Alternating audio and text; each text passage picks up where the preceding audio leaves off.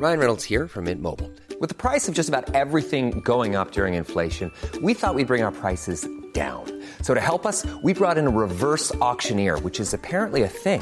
Mint Mobile Unlimited Premium Wireless. How to get 30, 30, bit to get 30, bit to get 20, 20, 20, bit to get 20, 20, bit to get 15, 15, 15, 15, just $15 a month? Sold! Give it a try at mintmobile.com/switch. $45 up front for 3 months plus taxes and fees. Promo rate for new customers for limited time. Unlimited more than 40 gigabytes per month. Slows full terms at mintmobile.com. Events over the past year have shone a light on racial inequality across the globe. Australia is not an exception. This nation's journey towards a more just, equitable and reconciled identity still has a long way to go. With that in mind, and in the spirit of reconciliation, we acknowledge the traditional custodians of country throughout Australia and their connections to land, sea and community. We pay our respects to elders past, present and emerging, and extend that respect to all Aboriginal and Torres Strait Islander people today.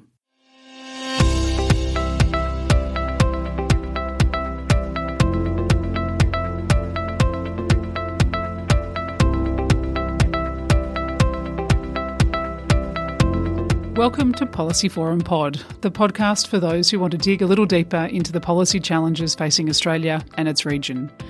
I'm Anna Greta Hunter. I'm a cardiologist and Human Futures Fellow here at ANU, and I'm here today without Professor Sharon Bessell, who can't be with us this week because she's quite busy working interstate. I hope you're having fun wherever you are, Sharon, and we miss you. Policy Forum Pod, of course, is produced by policyforum.net as part of the Crawford School of Public Policy. The Crawford School is Asia Pacific's leading graduate policy school. And I would remind all of our listeners, as usual, to check out our degree programs and short courses, including the Indigenous and Development Policy Specialisation, which is offered as part of the Master of Public Policy at crawford.edu.au/study. I'd also like to acknowledge that today is our 200th episode of Policy Forum Pod, and I have to start by giving a shout out to all of those at ANU who have supported the development and growth of this podcast over the last few years.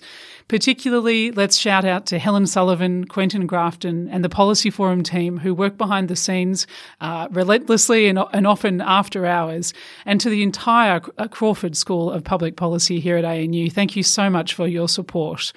We'd really like to give special thanks to Martin Pearce, who, as regular listeners will know, has recently moved on from ANU. But Martin, you've left an enormous legacy through this podcast, through our sister show, Democracy Sausage with Mark Kenny, and through policyforum.net. We hope you're having fun in your new role and we miss you. So to today's podcast. At Policy Forum Pod, we do delight in speaking with those who tackle complex challenges of the 21st century. In these conversations, we frequently look to history for guidance and learning. We often think about the context of contemporary events through recent history and remote history, and we learn from thinkers, leaders and examples that can be up to thousands of years old. Over the last 2 episodes, however, we've been listening to Indigenous voices, and I think the context there is very important. Australia is home to the oldest system of knowledge and understanding, with Indigenous history demonstrating more than 60,000 years of continuous connection to country. We started our conversations with Virginia Marshall, speaking about country with a capital C, about Indigenous wellbeing and land, and about what many Indigenous thinkers see as an artificial separation of this idea of people and place, that the environment and people are connected. We followed this extraordinary conversation with Virginia by speaking to Patricia Anderson. Pat gave us a very generous perspective about healing, about truth-telling, and of course in her role as the co-chair of the Reconciliation Council, she explained the Uluru Statement from the Heart as a gift of love from First Nations people to all Australians, giving us a pathway towards deep reconciliation, an opportunity I really hope we take. Patricia Anderson also commented during that conversation briefly on her experience of education, both in her childhood growing up in the Northern Territory and her further roles in policy afterwards. And today we wanted to take this topic of learning and education further. We want to explore the role of education, of outcomes for Indigenous Australians and acknowledgement of history by the broader Australian community, and the role that this plays in the wellbeing of Indigenous Australians. What can we as policymakers be doing to ensure that there's progress in this area, and what advantages do we see moving forward? And we're honoured and delighted to welcome a very special guest for our discussion today. I'd like to introduce Professor Tony Dryce, a proud descendant of the Gamilaroi and Yuwaliye First Nations people of northwestern New South Wales and southwestern Queensland. Tony is director of the ANU Centre for Aboriginal Economic Policy Research. He's a nationally and internationally recognised First Nations leader in policy evaluation and research, particularly in the field of education. Tony has a long-standing interest in this relationship between research, evaluation and policy, and he brings innovative ideas to the interface between social and economic research and the policy community. Welcome, Tony. It's wonderful to have you join me for today's discussion. Pleasure. Good morning. Good morning. So I thought we could kick off today's discussion by talking about Indigenous Australians in the Australian education system. Can you give us a little overview about how Indigenous Australians are faring in our education system across Australia at this point in time? It depends, I suppose, what metric you're looking at. If you look at what seems to be the conventional measure of educational or academic progress, as you see through frameworks such as Closing the Gap, those indicators point to a deficit, if you will, and that in itself is a concern. That is that First Nations people are a gap waiting to close, are a deficit waiting to be overcome, and the general discourse about being behind. So let's look at that from a number of perspectives. Certainly, a number of education indicators show very clearly that our young people, and indeed our young adults and adults, do suffer from educational disadvantage. Look at scores such as those around NAPLAN. They indicate that our young people are behind in English literacy and mathematics.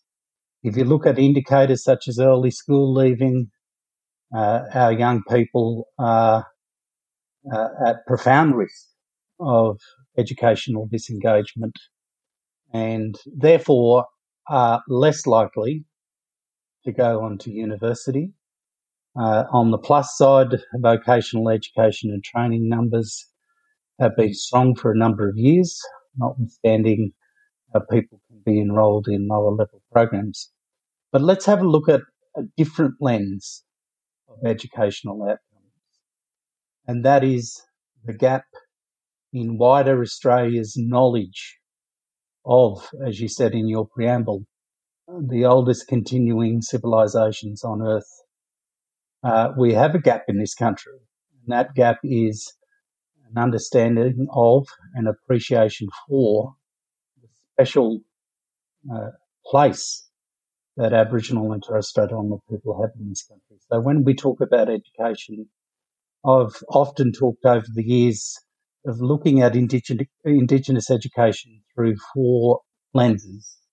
The first is education for First Nations people, and that goes to issues such as equity and access. Another lens is education about First Nations people. So this is the idea that our Australian curriculum should reflect knowledges, ways of knowing, being, and becoming. The next lens is education with First Nations people, and that goes to the heart of reconciliation, co-design, cooperation, co-production of education.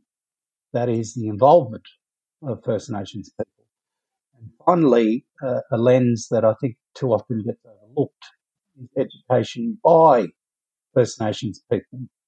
So this is the idea of more of our people being teachers, more of our learning institutions, in fact, being run, managed, designed by First Nations people, and that we adopt both a lifelong view of education and a life-wide view.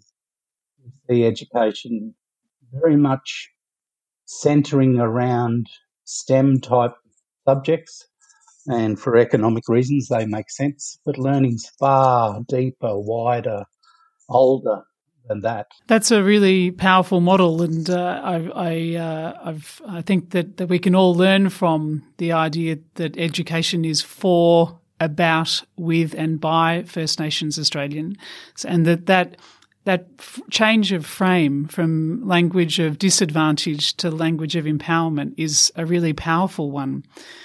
So if we could flesh out some of the barriers around education perhaps a little further, Tony, could you tell us when and why do Indigenous Australians fall out of the education system? What are some of the barriers, and what are the sorts of successes you've seen in terms of re-engagement and empowerment? There are good news stories out there, and there are enduring stories of marginalisation, educational marginalisation, and disempowerment. So to come to the question, when First Nations people likely to disengage or not participate at levels that other Australians take for granted. We've seen in Australia and indeed across the world in educational thinking and indeed child development thinking that investing early is incredibly important. So much of the brain develops in the early years of life, and therefore investment in early childhood education is vital. Now, there have been good gains as measured by a number of indicators in the early childhood space. We have seen an increase of First Nations children's and families engaging in early childhood education. We have seen an increase in the number of First Nations kindergartens, early childhood programs, etc. So that's a good thing. Now, however, enrolling in programs and sustaining participation in them, active participation, and having Aboriginal parents feel safe about their child being in early childhood settings, there is a way to go in that regard. In primary education, there's been, there is a good news story out there, and that is Aboriginal and Torres Strait Islander people's levels of educational participation have improved radically over the last 50 years. There's no question, because you had in other parts of Australia's recent colonial history active exclusion of First Nations people from education. With regard to primary school education, we know that our young people, in key areas such as mathematics, English literacy, they can be doing well in some parts of Australia and not so well in other parts of Australia, including and principally in remote areas. We know that educational outcomes very much are affected by where people live, whether they're Indigenous or non-Indigenous. The further you get away from the cities, the greater the gap becomes. We know that across a number of education tests. Now, secondary schooling is the area undoubtedly of greatest risk for First Nations young people. In some jurisdictions, as many as 1 in 3 First Nations youth vote with their feet and leave school. Now, on the flip side, we also know from data that where our youth do stay, when and where our youth do stay at school and do go on to university and graduate from university, then their employment outcomes are on par with their non-Indigenous peers, and that's a plus. However, of course, last year we had COVID hit, and there are certain vulnerabilities, vulnerable people in the labour market now, including women, including casual workers and most certainly including First Nations people. Tony, I'm just wondering, coming back to the curriculum structure and I guess the acknowledgement of the remarkable history and knowledge structures of First Nations people, what the national education strategy is for making sure that there is good understanding and teaching of this. When we were speaking with Pat Anderson recently, she reflected on her experience in primary school, yes. And the experience of listening to the story of colonisation and the way that was presented to her as an Indigenous child, and that undermined her faith in the conventional education system, and really I imagine is a point where disengagement and lack of trust can be really triggered. Are we doing a lot better with our educational curriculum at this stage? Well, firstly, I know precisely what Pat's talking about. You've got to remember that educational institutions, particularly schools and universities, were very active agents in what one might call the Great Colonial Project. Universities were very active agents in questioning the very humanness of First Nations people, including ridiculous claims around brain size and what have you. Yep. And that kind of dark Darwinian thinking that there were categories of human beings. So equally in schools, I recall vividly my primary school years, and we never learnt about First Nations perspectives. We never had First Nations kind of guest speakers or elders come to the school. It was, you learned about Captain Cook, you learned about the great discoverers, and there was undoubtedly a conscious bias against Indigenous perspectives in learning experiences and curriculum. Now, more recently, that is changing. So when you had the educational reform, various reforms that came out of Julia Gillard's time as Minister and later Prime Minister, you had, for better or worse, we moved to a national standardised testing regime, and that is NAPLAN, and it has its critics. But at the same time, you had movement toward a standardised Australian curriculum. That always made sense to me, particularly if people were moving interstate, much like, Australian curriculum in Australia historically was much like the train tracks. You had different gauges across the country. Now, in those reform years, it was decided that the Australian curriculum would have three overarching priority areas, and they were sustainability, the Asia-Pacific, and Aboriginal and Torres Strait Islander histories and cultures across the curriculum. So that was a positive development. However, the Australian curriculum on paper is a long way from the practice in classrooms. And there's little question that our schools, our principals and our teachers require further support in bringing those First Nations perspectives alive in the classroom.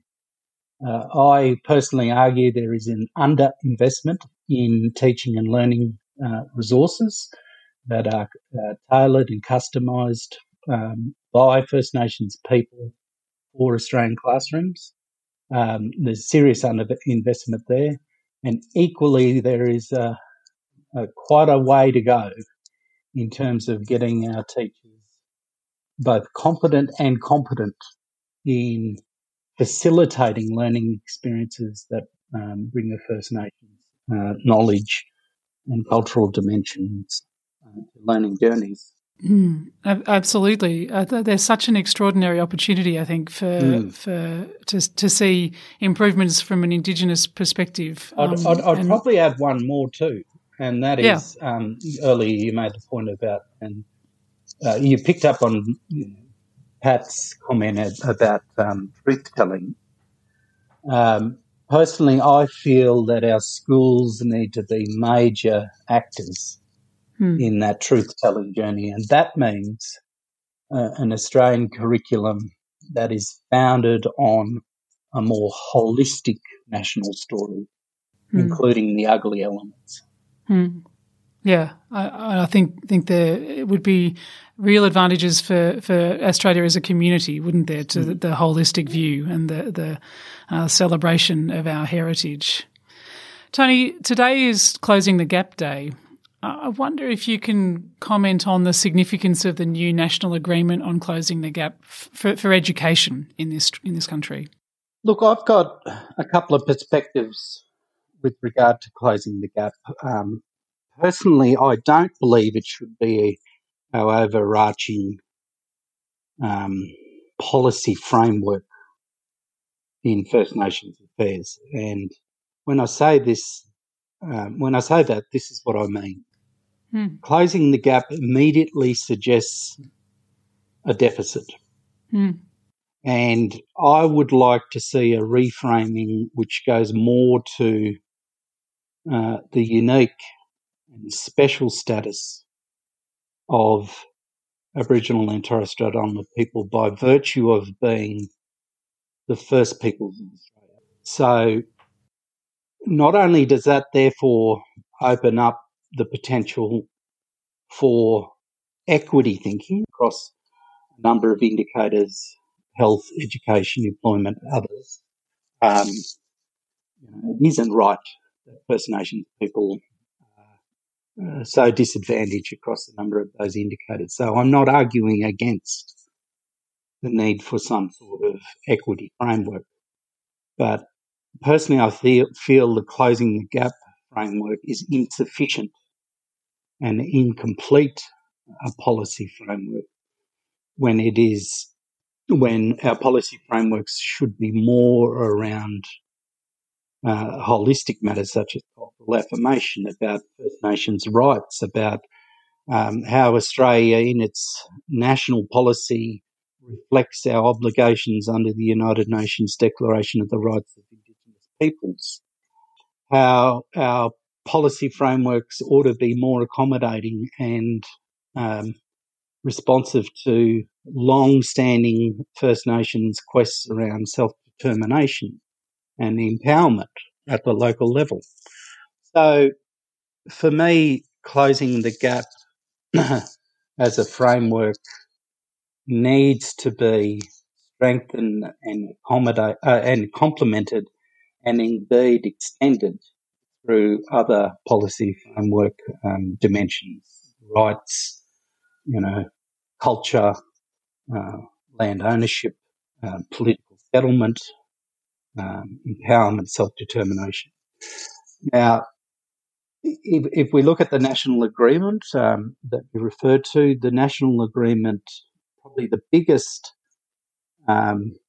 strengths within it are the reform areas or reform priority areas that it articulates, including, from my perspective, a stronger focus on ground up as opposed to top down. There's little question, I've said this on the forum before, that, ground up action always beats top down dreams. Excellent. Well, I think that's a great spot for us to take a quick break, and listeners will be back in a few minutes. Many of us have those stubborn pounds that seem impossible to lose, no matter how good we eat or how hard we work out. My solution is PlushCare. PlushCare is a leading telehealth provider with doctors who are there for you day and night to partner with you in your weight loss journey. They can prescribe FDA-approved weight loss medications like Wegovy and Zepbound for those who qualify. Plus, they accept most insurance plans. To get started, visit plushcare.com/weightloss. That's plushcare.com/weightloss. Around the world, democracies are in crisis. Leaders have become followers. Populists offer glib solutions to complex problems, and people search for answers.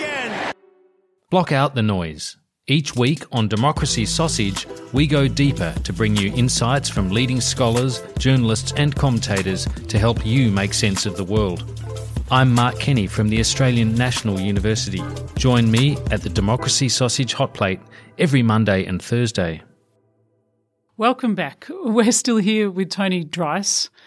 We've had a remarkable conversation about the intersection between education and Indigenous wellbeing in Australia, and themes that have emerged from the conversations we had previously with Virginia Marshall and Pat Anderson are emerging again about the importance of acknowledgement of the colonial experience and a better and much richer appreciation of Australia's history, and the advantages that has for our Indigenous population and for Australia as a nation. I'm really struck by the framing of advantage and positive engagement with an Indigenous First Nations perspective, as opposed to the framing of negativity around closing the gap. And Tony, that's one of the things I'll certainly be taking away from our conversation today.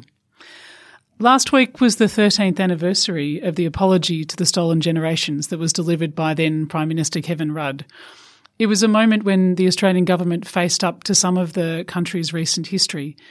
Do you think this willingness to address the past has progressed since then? I think there's been some ups and downs in that kind of post-apology era. I recall the apology itself.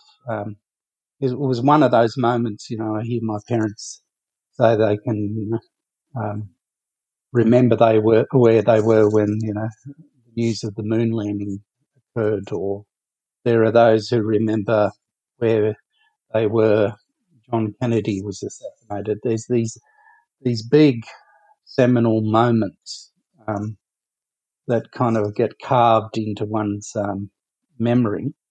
And I recall vividly where I was and the atmosphere. I was in Taree, and so it was a long way from Canberra where the apology was delivered. But I remember the energy and the atmosphere at around the television as we watched it there. And when I saw the news that night, I got the strong sense of what it must have felt like in Canberra, and indeed in communities right across Australia. And it was kind of an electric atmosphere. That's not for a moment overlook the deep sensitivity in the occasion and what it represented. It was an admission of very, very poor and, kind of shocking practices, state-sponsored and owned in post-colonial Australia. So, but nonetheless, the apology itself represented something both sad and hopeful. And that is after many years of the former Prime Minister John Howard actively resisting the opportunity to provide an apology to stolen generations and the kind of ugly cultural wars that circulating around that whole debate. What that overlooked was, these practices weren't that long ago. And you had survivors, as we still do, of stolen generation regimes who are still here and want their story told. So to come back to the question, there was, I think, this major boost to the sense of hope. Then I personally felt that there was that kind of energy and that positive, electric atmosphere to create better outcomes in this country lost its way. And we had what I personally observed was we kind of, as a nation, took the energy away from the space when we should have built on it. There was a momentum, and I think it lost momentum. It was like a snowball that kind of got fried in the heat, and so it couldn't gather momentum. And we need to rediscover that. Now, the closest thing I see to that is if we get the developments right around the voice. And as Pat articulated, being one of the principal authors of that kind of process, and when you read the Uluru Statement, you know, it's not only a powerful political piece, but it's a piece of national poetry. They're beautiful words. They're words that can help point our country in a direction that we desperately need it to be pointed toward. And they're around national healing, around truth, around a sense of collective endeavour into the future, around respect, around honouring the special place of First Nations people. And we need our political and other parts of our leadership to speak to that and speak up for it. I'm concerned that too is kind of losing its momentum. It has to be a voice to the Parliament. It has to be. It can't be. It can't live or die by the whim of the government executive of the day. We've seen that before. You know, ATSIC being abolished at the stroke of a pen. We need something more enduring, something that can stand and be there and stand the test of time, because what we do in this country, with the peril of First Nations people, is we chop and change our institutions almost on a weekly basis. And we need some enduring legacies and institutions to carry this important work forward. We need a structure for the next 60,000 years. Right. Yeah. Right. Which you know, embraces the best kind of knowledge systems around governance and around partnership and around social capital that we can muster. And I think it's a really interesting perspective. As I said at the beginning, I know when we're thinking about complicated problems, we're often exploring what happened 100 or 1,000 years ago. We might be looking at old theories of political thought. But recognising a culture which is so much older than that and so deeply ingrained in the continent on which we are living is so empowering for the prospect of a better Australian future. Do you think within our broader Australian community there is a reticence to acknowledge and confront our past, or do you think that is shifting? What do you think about the truth-telling process? Yeah, there's unquestionably a shift. Unquestionably. I recall being a child, and I recall the kind of the sorts of conversations that were often being had about our people, including within our community, where there was too often a talking down of ourselves, and that's a direct result of, in inverted commas, the success of the colonisation process. But I also recall as a child, non-Indigenous perspectives of our people, and I think we've come quite away from that.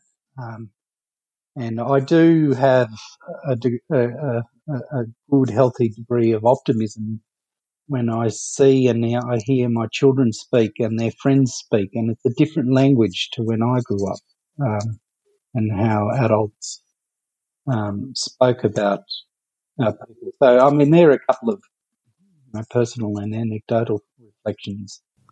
What we do see, there's no question, and there are a range of data that go to this. There have been attitude shifts and some enlightening amongst the kind of broader Australian population, and you would hope that was the case. I mean, the Council for Aboriginal Reconciliation was created 31 years ago. There's been a reconciliation process 3 decades in the making, so you would hope some of that, some of the initiatives and leadership that came out of that have had some effect.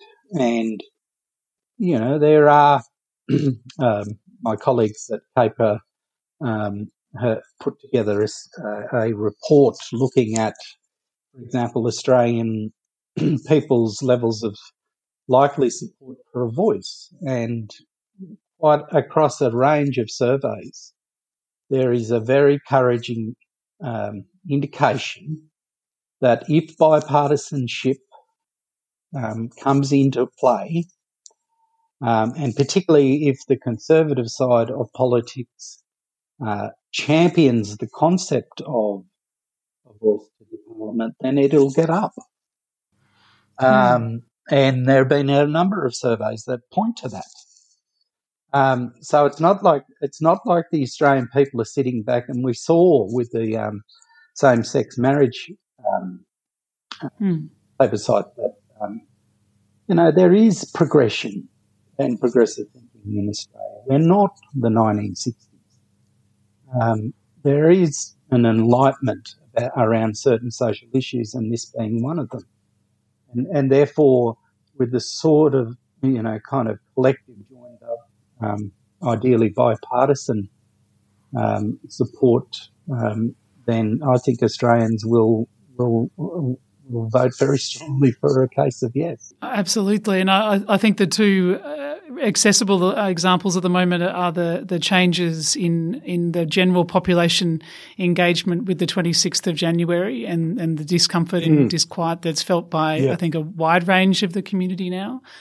And the other, maybe more positive perspective is on Indigenous fire management and land management that really emerged from the Black Summer experience and the conversation around Indigenous knowledge of land and land management. And I think there's a celebration that comes with that, or at least a recognition of the importance of Indigenous knowledge, which will reframe away from a disadvantaged framework towards an understanding of the significant advantage of celebrating, acknowledging and empowering Indigenous and First Nations voices.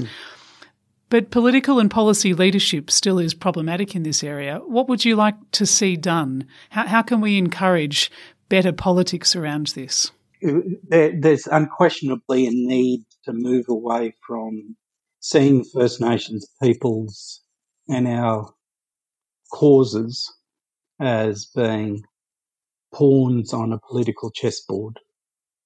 We have to get away from that. There are certain things you would hope in our national life that are in fact beyond politics and the daily grind of politics.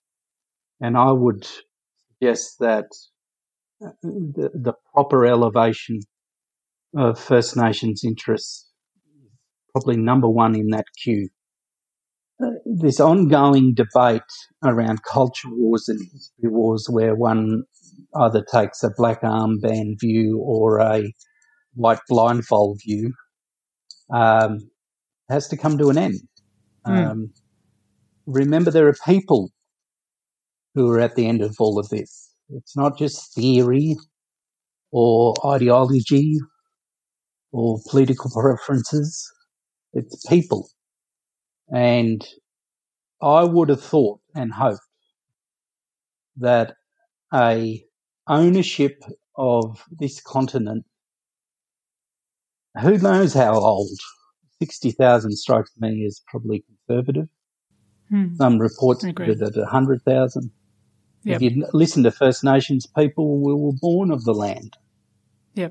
So that strikes me as demanding a special elevation. So one thing we could do to depoliticise this whole tension that is around the voice, etc., is to take it solely out of political arms. So at the moment you're seeing design work done within government it strikes me that we could be a lot more creative in creating processes and institutions that aren't kind of designed and run out of Canberra. Perhaps that are community-centred? Right. So it is community-centred, and the onus isn't just on First Nations communities. You know, there is... I go back to an earlier point I made about the kind of optimism I have when I hear young people. It just strikes me that you could have so much design work and thinking done in all sorts of institutions, be it schools, NGO sector, the private and industry sector. Remember, some of the biggest companies in Australia, their CEOs wrote an open letter, an open statement supporting a voice to the Parliament. Absolutely. I think we could talk for quite a lot longer around this. Education is at the centre of this reconciliation process and truth-telling. And so the final question I wanted to touch on today was that the one piece of advice that you'd give to policymakers about education and its importance for the well-being of Indigenous Australians, and I think probably broadly for the future of our country. Look, investment in education is the single smartest investment a country and its government can make, hands down. It is. There is ample evidence to show that, you know, educated societies, those who adopt really respectful cultures for learning, do well. Not only the Nordic countries, but increasingly countries in the Asia Pacific. Singapore comes to mind, Korea. So it's a very, very smart public investment. Now, in our country, not only is it a smart investment potentially for economic reasons, but indeed for social and cultural reasons. We want education properly invested in so that all Australians can get some exposure to and benefit from First Nations knowledge and culture and access to our people. And it strikes me that our education institutions are, the kind of the prime place for those exchanges between peoples to happen. So that means investing from kindergarten right through to, learning clubs lifelong learning clubs for older people. I've long been an advocate of both lifelong and life-wide learning.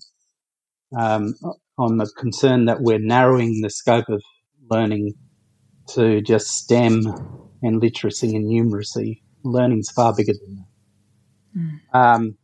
Also, to come back to the point about the very strong correlation between learning societies and those societies that enjoy higher levels of well-being. One thing that our learning institutions can do in this country, in the First Nations space, is be agents for truth and to be agents for healing and exchange and dialogue. And Australia at this point isn't, in my view, as well enough as it could be until we have that stronger bridge between First Nations peoples, our cultures and histories, and wider Australia. Absolutely. It's our future, I think, depends on a deep acknowledgement of our past. Right. Tony, thank you so much for the conversation today. It's been very generous of you to give us this time and your perspective. I've learned a tremendous amount, and thank you so much for joining us. I hope we speak to you again later this year. Absolute pleasure. Thanks for having me. Thank you.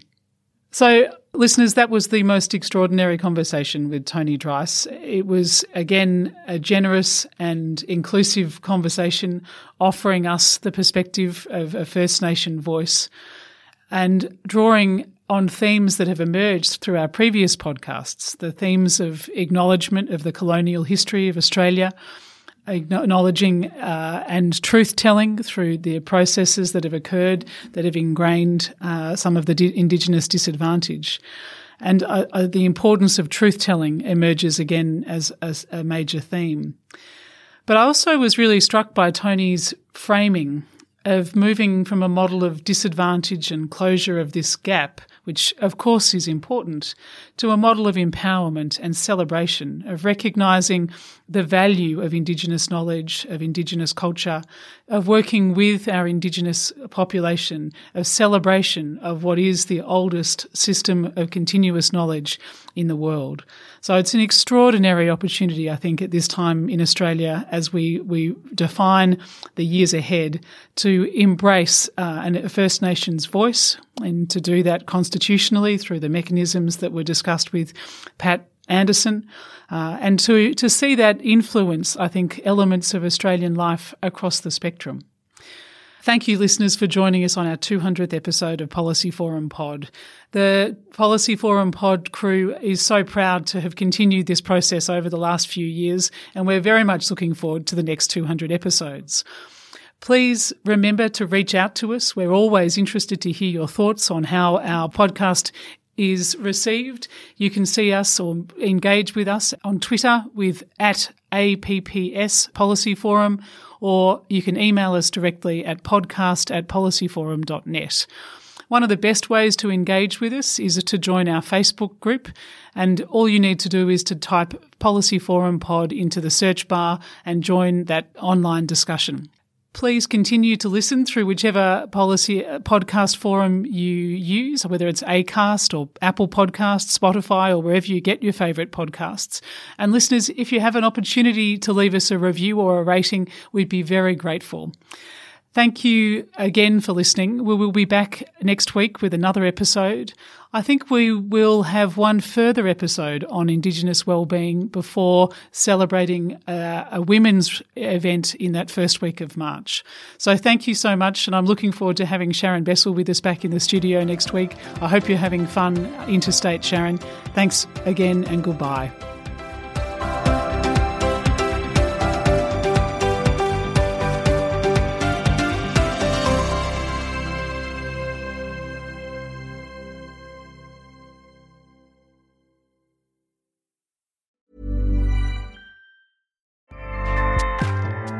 Acast powers the world's best podcasts. Here's a show that we recommend. The Real Housewives is a guilty pleasure for most, but if you're looking to not feel guilty about that pleasure, tune in to Everything Iconic with me, Danny Pellegrino, where I break down all the messy moments and behind-the-scenes antics of Bravo's popular franchise. And on Everything Iconic, I also interview celebrity guests like Kelly Ripa, Keke Palmer, Drew Barrymore, Cameron Diaz, and more about their guilty pleasures, their past work, and so much more. So if you're pop culture obsessed and find yourself watching way too much reality TV like me, tune in to Everything Iconic with Danny Pellegrino, wherever you listen to podcasts. Acast helps creators launch, grow, and monetize their podcasts everywhere. Acast.com.